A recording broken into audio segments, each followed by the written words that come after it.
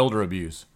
According to Georgia law OCGA 30-5-4, healthcare providers are required to report any abuse, obvious or suspected, to law enforcement. This law stipulates that EMS are mandatory reporters of child abuse.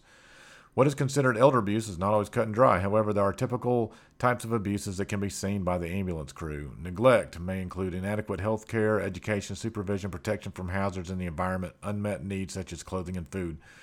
Physical abuse may include beating, shaking, burning, or biting. The threshold for defining corporal punishment as abuse is unclear. Rib fractures are found to be the most common finding associated with physical abuse.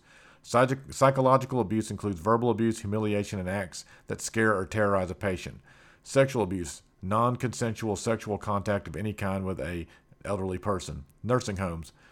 Over 3.2 million adults living in nursing homes and other long-term health care facilities in the U.S. As many as 40% of all adults will enter a nursing home at some point during their lives, and as the U.S. population ages, the number of nursing home residents is expected to grow. Many of these elders are well cared for, but many may be victims of abuse.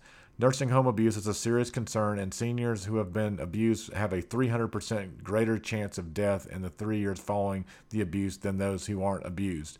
Up to 1 in 6 nursing home residents may be the victim of abuse or neglect every year.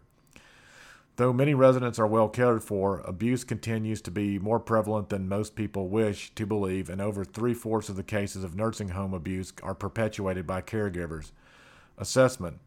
Ambulances aren't typically dispatched to cases of elder abuse. That is more of a law enforcement. Ambulances are typically dispatched to a call where the patient or someone at the location is sick or injured and happen to come across a situation where the patient may be abused.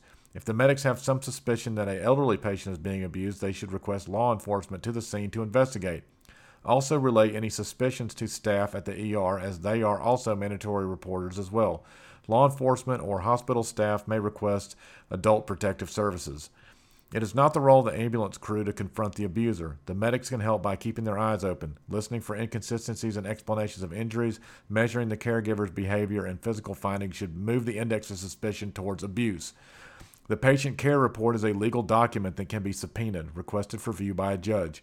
Ensure that any observations made by the ambulance crew are documented. Some medics worry that their lack of writing skills will not be helpful in a court of law, but these worries are unfounded. Attorneys, judges, law enforcement have their own ways of documenting such issues, and when called to testify, the medic will be asked to explain in their own words what they wrote in the narrative of their patient care report.